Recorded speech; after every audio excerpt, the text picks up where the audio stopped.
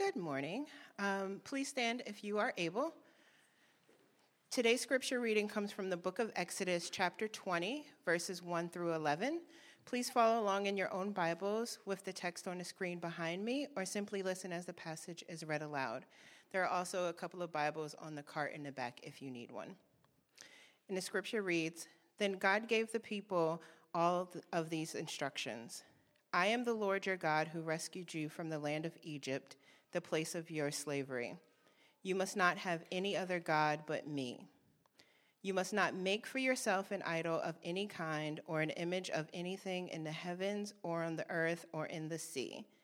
You must not bow down to them or worship them, for I, the Lord your God, am a jealous God who will not tolerate your affection for any other gods. I lay the sins of the parents upon their children. The entire family is affected, even children in the third and fourth generations of those who reject me. But I lavish unfailing love for 1,000 generations on those who love me and obey my commands. You must not misuse the name of the Lord your God. The Lord will not let you go unpunished if you misuse his name. Remember to observe the Sabbath day and keep it holy. You have 6 days each week for your ordinary work, but the seventh day is a Sabbath day of rest dedicated to the Lord your God. On that day, no one in your household may do any work. This includes you, your sons and daughters, your male and female servants, your livestock, and any foreigners living among you. For in 6 days the Lord made the heavens, the earth, the sea, and everything in them, but on the seventh day he rested. This is why the Lord blessed the Sabbath day and set it apart as holy." This is the word of the Lord. Please be seated.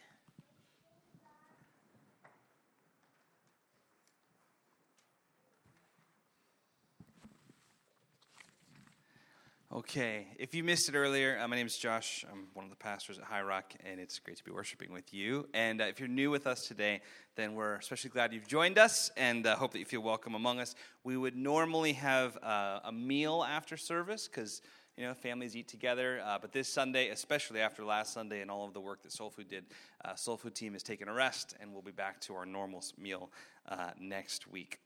So, over the last few months, we have been studying the story of the Exodus. Our two churches are in this season of change and transition, and so we've been looking back into the story of God's people who were also in a time of change and transition, and we have been hearing from their story and then trying to take the moments from their story that might apply to our own and think about what it is like for us in the midst of that, informed by them. And today and then next Sunday, we come to the conclusion of this sermon series as we look at what is not the ultimate conclusion of the story of the Exodus and Israel's journey out of Egypt, but we are ending with what is an extremely significant milestone, and that is the giving of the 10 Commandments at Mount Sinai.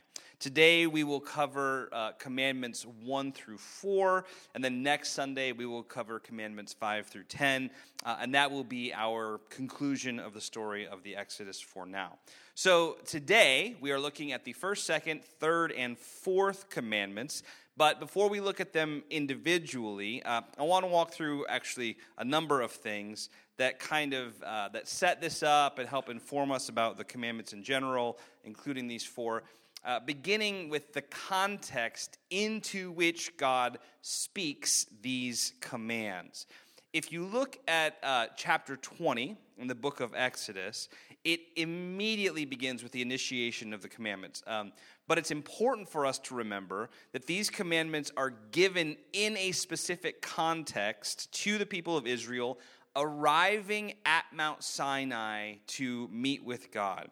I don't know how many of you remember this from months ago, but back in kind of the middle to late part of January, Pastor Joseph preached from Exodus chapter 3, which tells the story of the burning bush where Moses is out tending his sheep, and all of a sudden there is this theophany, this supernatural arrival and experience of the divine in the midst of this bush that is burning but not consumed.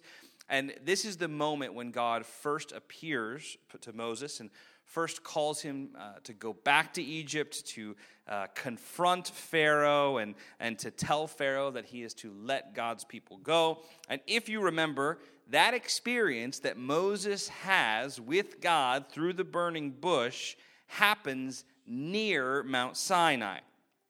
And there are a couple of stories of that story, a couple of features of that story that I think are important, or at least related to our story today. One is that when God speaks to Moses through the burning bush, one of the things God tells Moses in that moment is, stay away from this bush. Stay where you are and don't come near, because this is holy ground. My presence is here, and for your own protection, keep a distance. Stay where you are. Don't come near me. The second kind of notable feature is that then God goes through a process of actually introducing himself to Moses, saying, this is who I am. I am the God of your ancestors, the God of Abraham, the God of Isaac, the God of Jacob.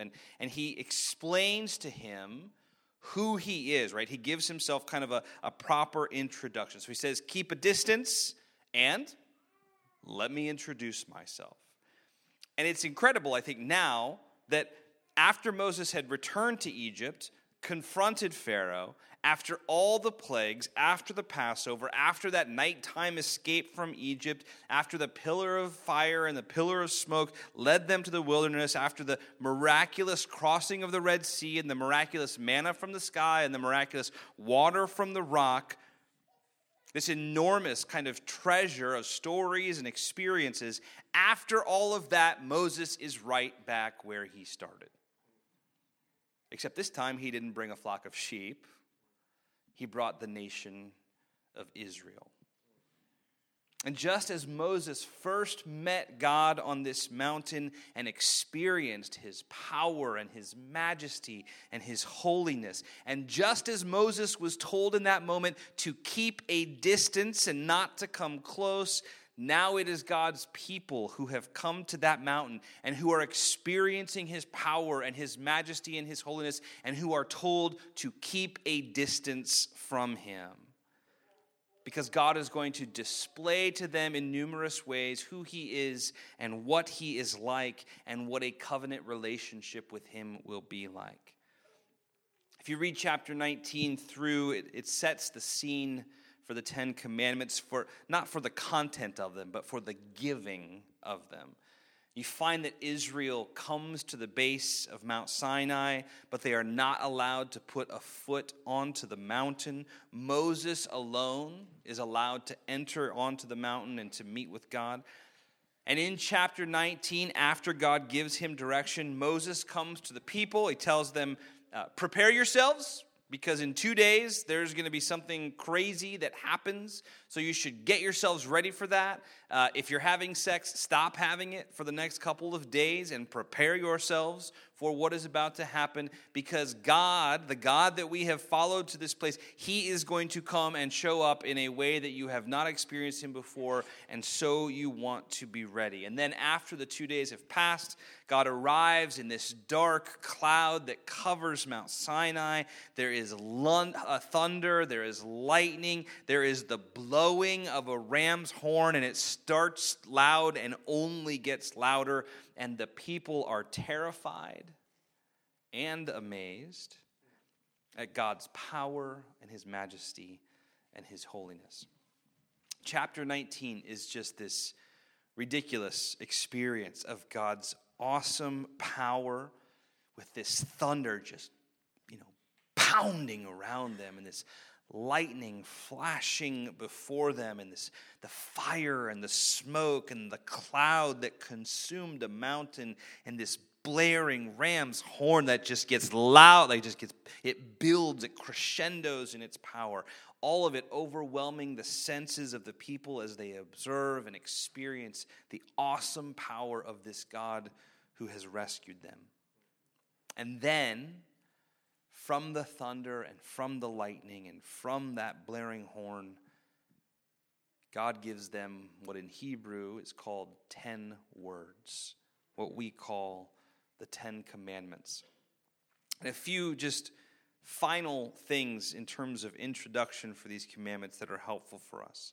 Number one, these commandments are not what makes Israel God's people. They already were, right?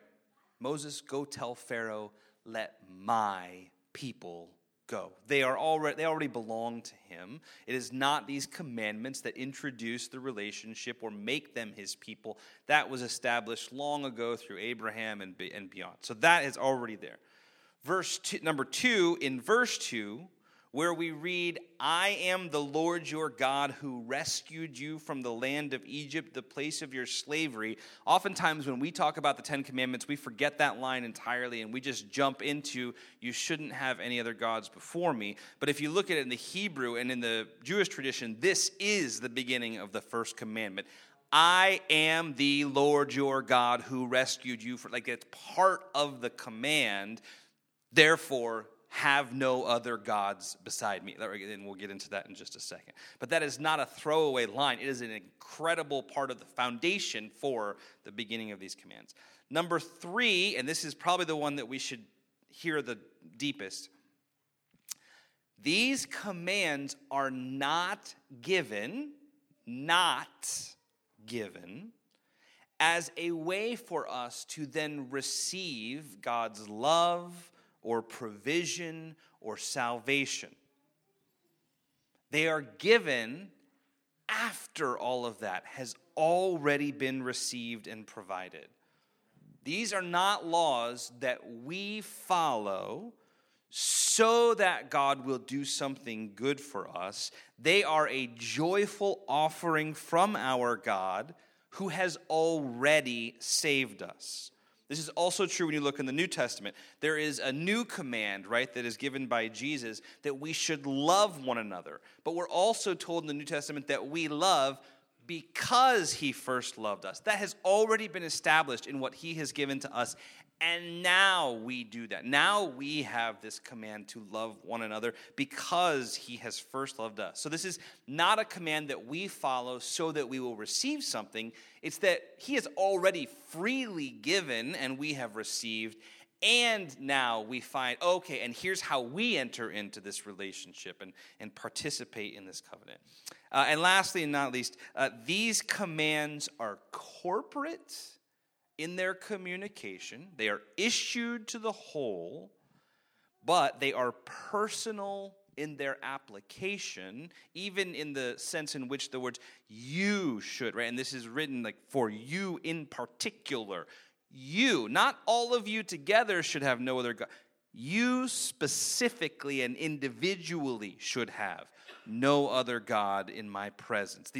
They're communal in presentation, but they're entirely personal in application. So you don't get off, or you can't say, well, in general, our community doesn't do this, so therefore I am okay in this little tiny moment. No. Like every one of these is specifically meant for you individually as we follow him. So today we're looking at commandments 1 through 4. Most of you, I would assume, probably know this, but in case you don't, or if it has slipped your mind, the 10 commandments have 2 different points of emphasis. The first 4 commands, which is what we're looking at today, are specifically focused on our direct relationship with God himself. So, don't have any other gods before me. Don't make any idols or images that you worship. Don't take my name in vain. Remember the Sabbath and keep it holy.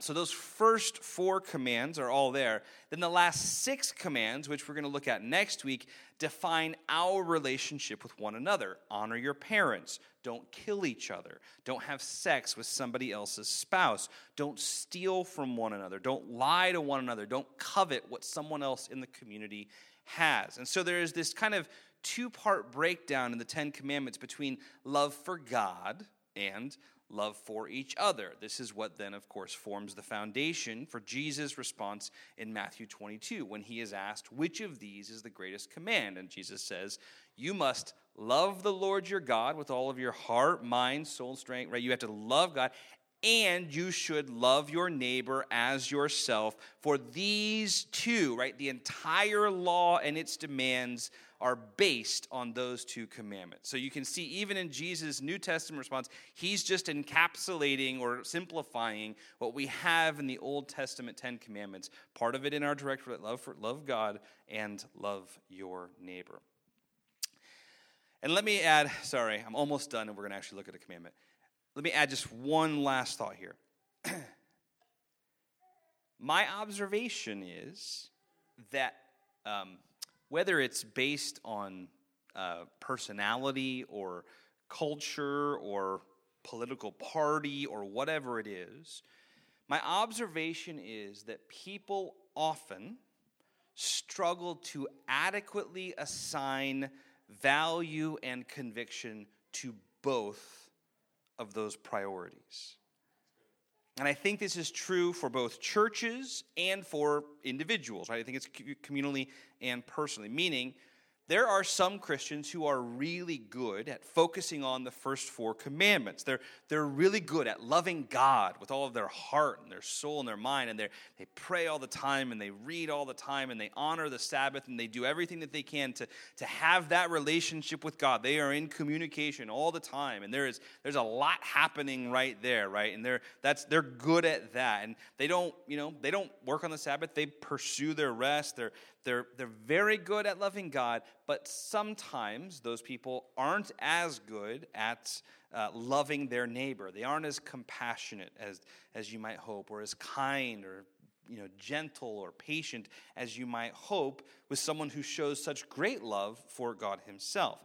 But the same is true on the other side. There are some Christians who are really good at loving their neighbor. They work really hard not to violate their neighbor in any way, and beyond trying not to violate them, they work really hard to love and support and encourage and nurture their neighbor. They are others focused, and they thrive in that, and they're excellent at it, but they don't always take the first four commands as seriously as they take the last six. And we might hope that they would have a deeper fear of the Lord, but that's actually not something they understand or embrace. And so I don't want to stereotype too much here, but I think after 11 years of pastoring this church, I can say for High Rock, I don't know the folks at Mars Hill enough yet to dig deeply into that, so I don't want to speak about that with any level of insight. But at least for High Rock, I can say that I think that there are a number of us who fall into that second category. We're good at loving our neighbor.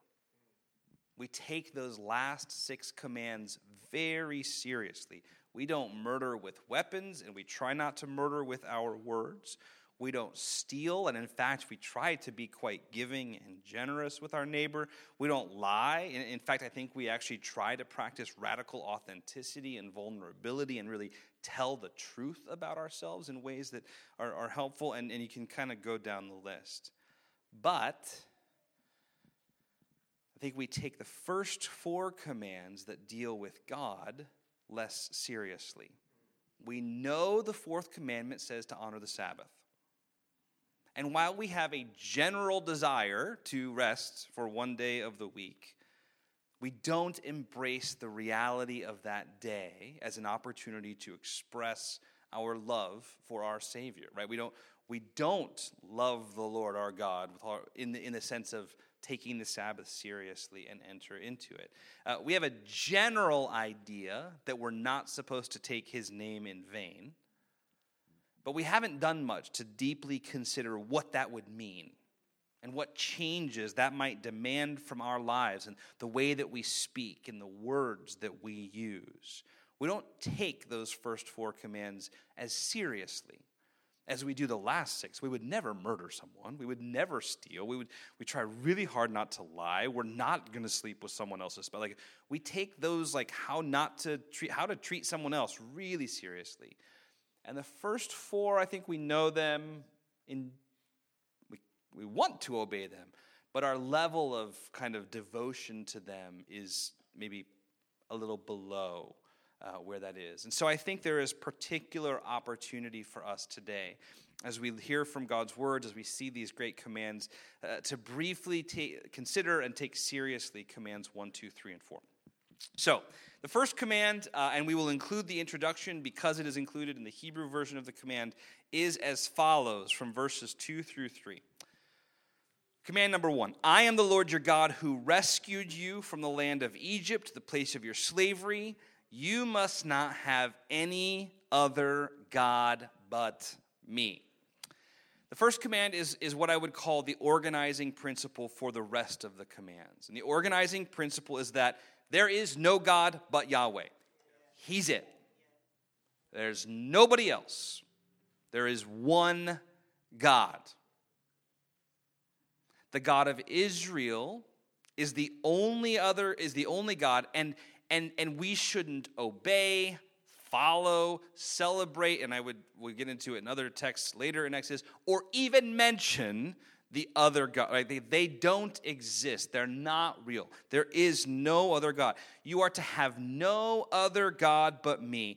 The organizing principle for your life and for these commands is that the God whom we serve is the only God, and therefore every other part of your life is submitted to God. He organizes your life. You have a question about your money? It is organized around Him. You have a question about your family? It is organized around Him. You have a question about your job or about your health or about a relationship? All of them are organized around Him. There is no other God, right? He is the center of all, and we simply revolve, but He is the organizing principle. So whatever it is, the answer to the question is rooted in that organizing principle, that there is one God and everything is submitted to Him. And I have mentioned this before, but I'll repeat it in case you've missed it or forgotten it. This command was particularly important because it was spoken into this polytheistic culture that welcomed and entertained many gods. The English version that is used here is often, you shall have no other gods before me, which implies, sometimes, at least in our English reading, that we are to make God our highest priority, which isn't wrong, but is incomplete. The real meaning of this phrase is, you should have no other God in my presence. Like, nowhere. This is how kings would be treated, right? When you went into the room with the king, you didn't look around at the other, like he was the only king in the room, and everything was centered around him the entire time.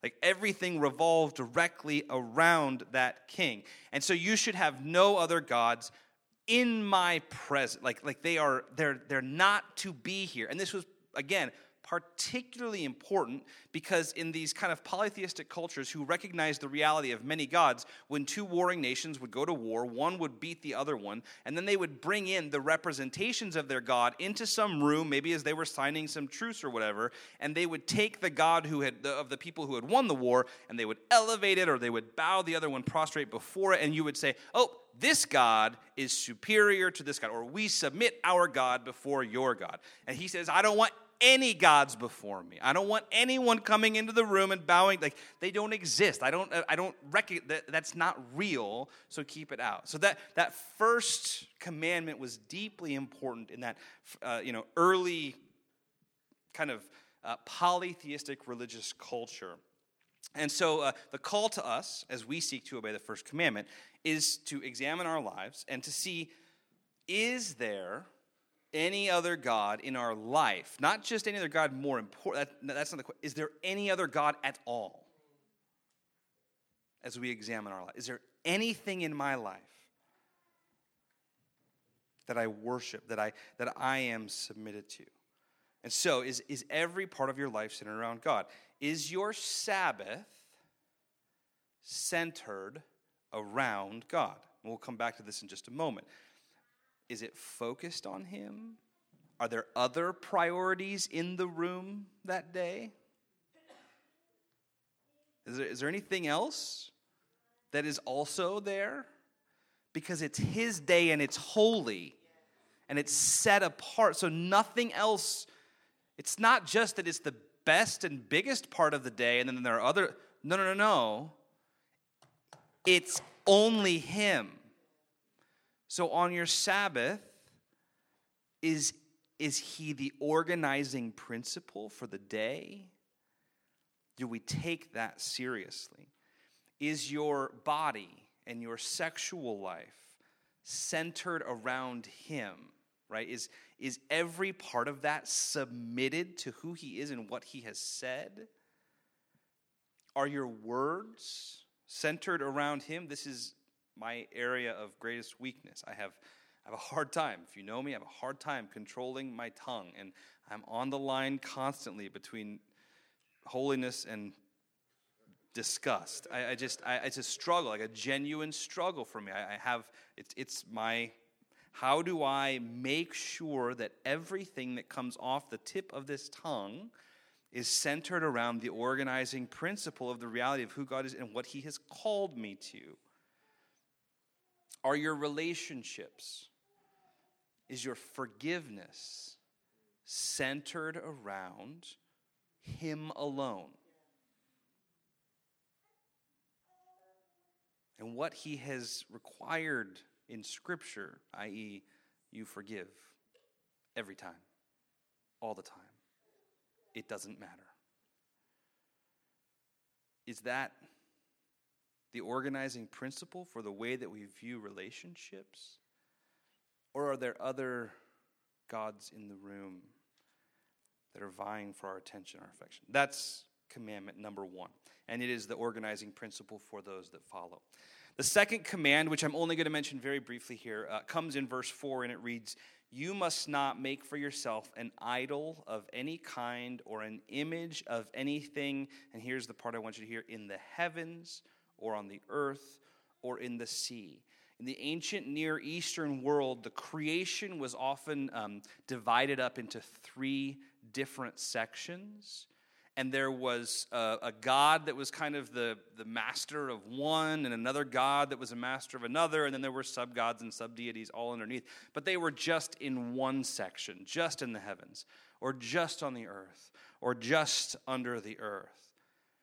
And so we are told not to make any image that we then worship as a representation of God, which we believe God comes and dwells.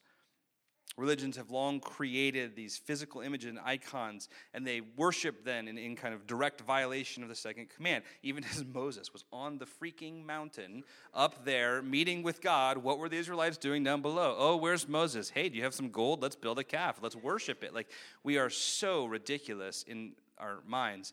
Like, even when he is meeting with that big, beautiful thunder, right? What are they doing? They're melting their gold and building a calf because we like to worship things, especially physical things. Celebrities, it doesn't matter. We like to worship something physical that we can see and touch and maybe taste, and like that's what we like to do. And God is spirit, and so no, you don't get to make anything physical, right? And it doesn't matter which area of life. It's not that you can worship him really well, and not make graven images in the heavens, but then maybe on the earth. No. In every single part of your life, across, again, the organizing principle, in every possible area, you don't get to worship anything else. Only God, right? That nothing else. So no other physical thing, whether you make it, whether somebody else makes it, whether it's presented to you, whether it's near or far, it doesn't matter. You don't get. So I'm sure there are some good reflections for us to have on that. But given the constraint of time, I'm just going to move on to 3 and 4, where I think there is perhaps need for more serious examination. The third commandment comes in verse 7, and it reads, "You must not misuse the name of the Lord your God." Hear the second sentence. Don't let the second sentence escape you. The Lord will not let you go unpunished if you misuse his name. I'm just going to repeat that one. You must not misuse the name of the Lord your God, and he will not let you go unpunished if you do. The traditional way that we're used to hearing it is, you shall not take the Lord's name in vain. three ways. There are different ways in which we can misuse the name of the Lord. I want to just highlight them briefly. The first is you can misuse the Lord's name. You can take it in vain as an oath or covenant. I swear to God. And then either you pay no attention to the oath that you just made, i.e., I swear to God, but you're lying about the thing that you're swearing to God about, right? So that's clearly using his name in vain, invoking the name of the divine, and then lying about the thing that you're invoking the name of the divine for. So that's one way of in category one, that's subcategory A. Or I swear to God, i.e., you invoke the name of God as an oath, but then you actually mean to make no oath about it at all, right? So you bring the name of the divine into the conversation. I swear to God, and then you say something frivolous and meaningless that has nothing to do with invoking the name of the divine about an oath or covenant. So that's way one that we can misuse or take the Lord's name in vain. The second way that we can do that is as frivolous talk, right?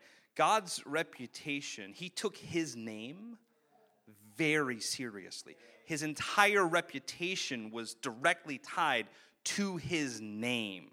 Like, this is who I am. So much so, right, that when you look at the early participants in Jewish faith, like, they wouldn't even put the name of God into text or say it with their mouths. So sacred and holy was, so serious was his name that you wouldn't even speak it out loud or write it in a text. You would find different ways around it. You'd use different terms, Adonai or something, to try to stay away from the actual name of God. So deep and profound it was. And so a meaningless declaration of the name is a way of taking it in vain, right? So just saying it anyway.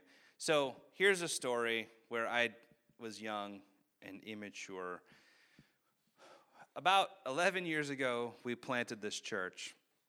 About 10 and a half years ago, I had this new strategy. So just admittedly, when I hear people say, oh my, and then they follow with his name, it really bothers me, and I'm sure that there are some folks in the room who do it. I know there are, and you've done it in front of me, and I've judged you deeply, thought they will not go unpunished.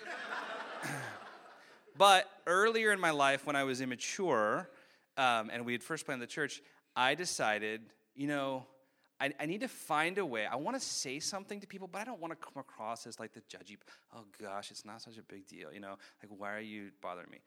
But it really bothers me a lot when it happens. So I decided that when people I knew who were Jesus followers, not in random conversation with people at the store, but when I knew someone was a disciple and I heard them say that I would just scream the F word in their face so that they could have that sense of, oh my gosh, that I have when they say that. So I was at Soul Food.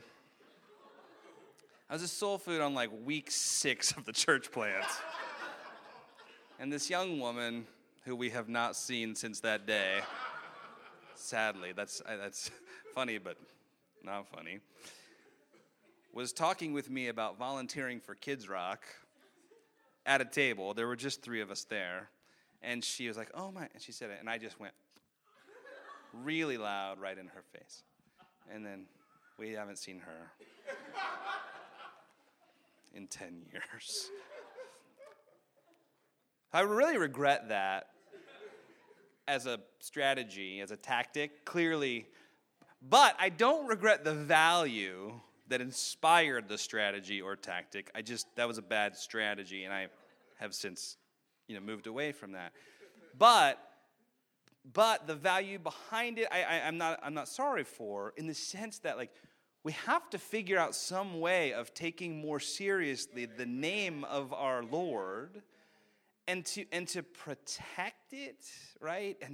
And to value it and to speak it only when it's intended to be spoken about things of consequence and reality, right?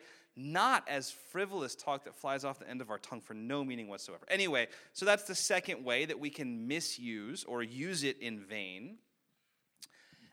The third way, and this is perhaps less common, but I think no less poignant for us.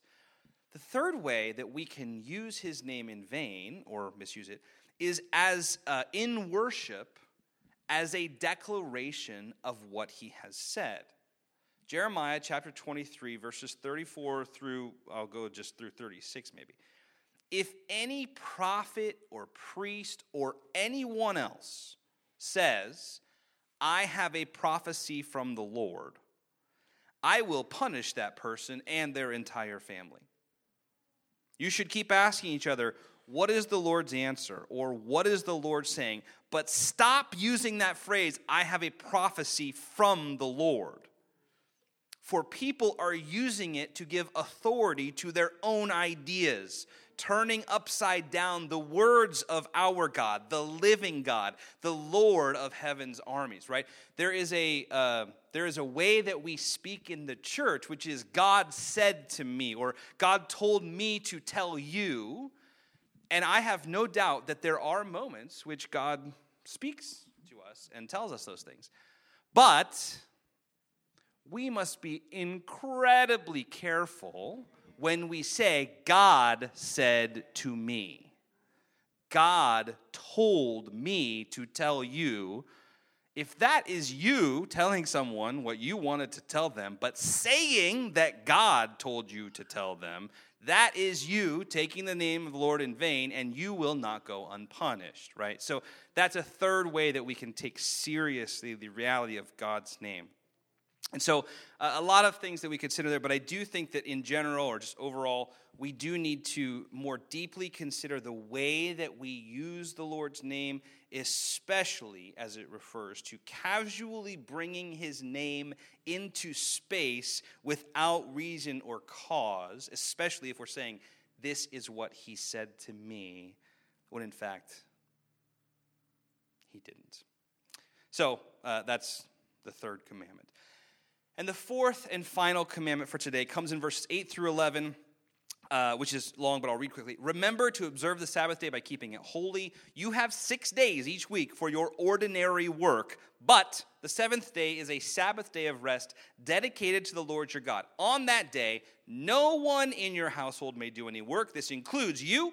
It includes your sons, your daughters, your male and female servants, your livestock, any foreigners who are living among you. For in 6 days the Lord made the heavens and the earth, the sea and the sky, and everything in them. But on the seventh day he rested. That is why the Lord blessed the Sabbath day and set it apart as holy. We have talked somewhat extensively about the Sabbath here at High Rock, including a 4-part sermon series back in September of 2017. So this is one, at least with some of you, that I've addressed before. I will hit the highlights here very quickly, and we'll finish. If you look at ancient Near Eastern culture, what you will find is that covenants like the one that we see in Exodus chapter 20 are not uncommon. There are often covenants that were made. A lot of people had some god that they worshiped, and they established some kind of, here's what it means that we follow this God, and here's what that looks like. And some of the things that would appear in those covenants were pretty pervasive, right? You shouldn't murder people. That was not just Israel's law. There were lots of people who thought, we shouldn't murder people. And they would write that into it. This is what it would mean for us to be a covenant community and things like that. So that in and of itself was not necessarily unique. However, this command was very particular to Israel. Remember this. Nobody else had this in their commands. Remember the Sabbath day and keep it holy by setting it apart. Abraham Heschel, who I've mentioned before because he writes a great book about this, teaches that while the religions of the world often create physical space as the place for worship, right? Go to this mountain or this sanctuary or this temple, this city, and this is where you will meet with God and interact with him. Our God doesn't do that in the sense that, there's a temple, but it goes up and it goes down. Jesus is very clear, you're not going to worship on this mountain or that mountain. It's not about these physical spaces. God created space in time. That's where we go. We meet with him on the Sabbath. We enter into his rest on the Sabbath. And so that's the space that we enter into. Churches are fine. There's nothing wrong with physical spaces. There are lots of physical spaces that can be used for worship, but none of them are in particularly holy in and of themselves. What is holy is the Sabbath. It is a chronological space that he has set apart and said, go there, right? This is particular for us. And so if we're thinking about the fourth commandment, we ask the question, do I take the Sabbath seriously? Do I understand it as a weekly expression of my love for God, whom I follow and serve, right? Couples have date nights, weekly moments where they carve out time and say, we're not going to let the rest of life invade this space because I love you and I want to make sure that at this time I'm with you. We're focused on this. This is what we're doing. Friends set up regular gatherings for a meal or for fellowship and for sharing life, and they commit to it. A time on the phone or a time at a meal, and they do it because they want to share in that. Our Sabbath is a weekly opportunity for us to enter into the presence of God, to enjoy his creation, to enjoy fellowship with fellow believers, to spend time in the intimate joy of his word and prayer. And so do we do that? Do we enter into the joy of the Sabbath? Do we take the fourth commandment seriously? I'm sure there's lots of things that you could reflect on and think through on those four different commands. Maybe there are one or two that kind of in particular stick out to you as, that's something I don't take seriously, and I could. I don't have much time, so I just want to conclude. I want to conclude with looking a little bit further down in Exodus chapter 20. If you have your Bibles open, you can look at these verses. They're beautiful and they're powerful. If you don't, I'm going to read the verses to you quickly. And I'll tell you just right now, I'm preaching a lot in my last. If you're new here, I'm finishing up my time at High Rock at the end of May. And I'm preaching a lot in these last weeks that I'm going to be here. And specifically when the Hebrews series is over, my last 3 sermons are coming out of the book of Hebrews, specifically out of kind of chapters 9 through 12 in the book of Hebrews. And the way that I'm framing it is like, hey, I'm leaving. Here's the stuff I want to say before I go. It's not mean. It's nice overall. But it's actually tied into Exodus 19 specifically and Exodus 20, what we have here. And so it all relates. So I'm saying this right now a little bit as I'm kind of building towards some stuff in the weeks ahead. Exodus chapter 20, verses 18 through 21. When the people heard the thunder and the loud blast of the ram's horn, and when they saw flashes of lightning and the smoke billowing from the mountain, they stood at a distance, trembling with fear. And they said to Moses, "You speak to us, we'll listen, but don't let God speak directly to us, or we will die." "Don't be afraid," Moses answered them, "for God has come in this way to test you, and so that your fear of him will keep you from sinning." And as the people stood in the distance, I don't know if you can see this in your mind. I don't know how your mind's. As the people stood in the distance, as the people stood far away from him, far away from God, right? Moses approached the dark cloud where God was. As the people stood in a distance, one man went walking towards the darkness. The people's response to the laws that are given is incredible fear. They don't want to see God's face because they have seen his power, his glory, his holiness, and they fear what it would mean for them if they had a more personal interaction with him. But Moses explains that this fear is not necessary. God's not there to destroy them. This is a part of their relationship. He wants to protect them from themselves, to keep them from sinning. You're scared because he wants you to be scared so that you won't sin, so that you won't die, right? He does not want you. But of course, they will sin and they will die. And so Moses goes and approaches this dark cloud. Moses becomes the mediator between God and between God's people. And it's this beautiful little foreshadowing of one day when the crowd will stand at a distance, and he will go walking into this dark cloud. He will become our mediator. He will stand between the judgment of God, the power of God, the holiness of God that would come raining down upon us. And he will receive it himself. And this is what we'll get to in Hebrews. And after he does, then he will turn and say, you don't have to stay at a distance anymore.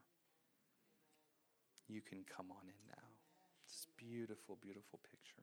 And so in just a moment, Pastor Joseph is going to lead us in communion, right? He's going to lead us in remembering again that Jesus sacrificed his body, sacrificed his relationship, entered into the fullness of death, not just physical death, but spiritual death. He who knew no sin became sin so that we might become the righteousness of God. And so today we're going to conclude our time by remembering what Jesus has done, remembering the dark cloud that he entered into to suffer and to sacrifice for our sakes so that we might enter into the presence of God with him.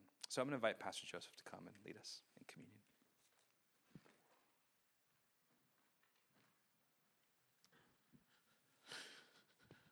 Thank you, Josh. As we prepare our hearts this morning, we remember this season on the church calendar as last week we celebrated Easter, remembering what Christ did for us, the sacrifice upon the cross, and the reality that upon the third day, when the stone was rolled away, we saw the consummation of the finished work of Jesus Christ on the cross of Calvary. He became sin for us. He became the sacrifice once and for all. And so this morning we have an opportunity to think about that sacrifice that has been made, to reflect upon the words that have been shared in the message today. I don't know about you, but as I reflect upon the words that Josh shared from the first 4 commandments, I'm reminded just of how an awesome and a great God that we serve. And if I can be honest, I recognize that I've even fallen short of reverencing him and fearing him, obeying his commands, and doing as he's instructed me to do. The good news is that as we partake in this communion meal today, it reminds us that we would never be able to follow the commands and to be perfect before God in our own strength. But today, as we partake in the body that was broken and the blood that was shed for us, it reminds us that through Jesus Christ, we can do all that he's called for us to do. It is his power that strengthens us, his power that enables us, and his power that makes us whole. This is an ordinance of the church, and it's an invitation for all believers, all those who have made a commitment to the Lordship of Jesus Christ to partake in this meal. And we want to invite all of you who are here today who have made that commitment to partake in this covenant communion meal. You don't have to be a member of Mars Hill or High Rock Church, but you do need to be a member of the Universal Church. The Apostle Paul, as he gives instructions for communion, invites each and every one of us to examine ourselves before we come to the communion table. And he says if there's anything, any ought that we have, that we would get it straight. And so in just a moment, I'm going to invite us, if we would all bow our heads and close our eyes. And in just a moment, I'm going to invite us to pray a prayer of repentance. And in that, we'll examine our hearts and also If you're here today and maybe you're not sure where you stand today in your relationship with God, I'm going to invite you just to pray this prayer with me, and that as we rededicate our lives to Christ, we will also be able to partake in this covenant meal together. Would you pray with me if you're able? Say, "Dear Lord, thank you for loving me. Thank you for sending your Son, Jesus Christ, to die on the cross for my sins. I repent today as an act of my will, and I confess that I've fallen short of your glory. Cleanse me and make me whole in Christ Jesus' name."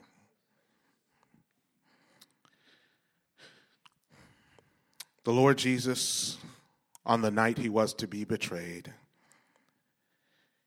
he sat with his disciples, and as they gathered around the table, he presented before them the elements which represented the sacrifice that was to take place upon the cross. After he had given thanks, he took the bread and he broke it.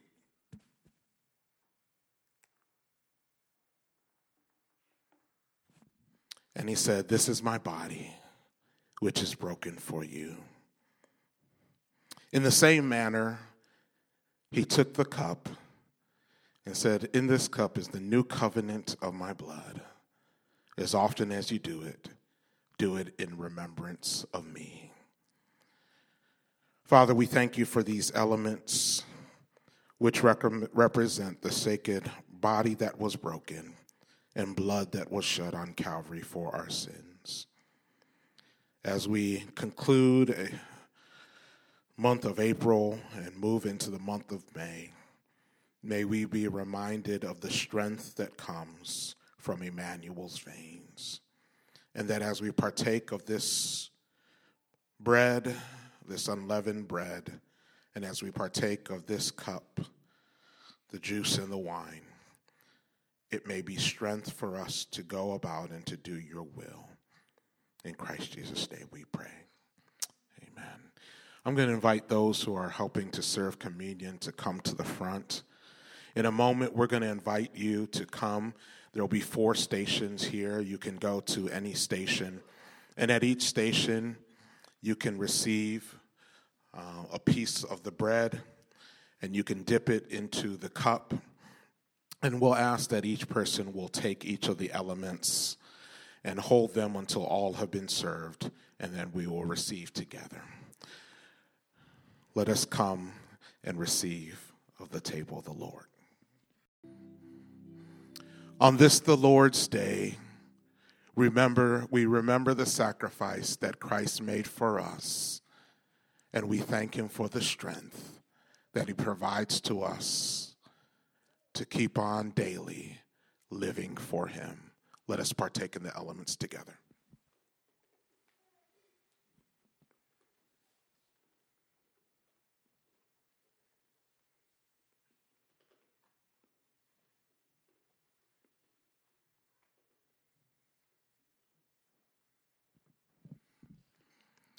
Now, Father, may we be strengthened to do your will and to go out and to glorify your name. We bless you and we honor you. In Christ Jesus' name we do pray. And everybody said, amen.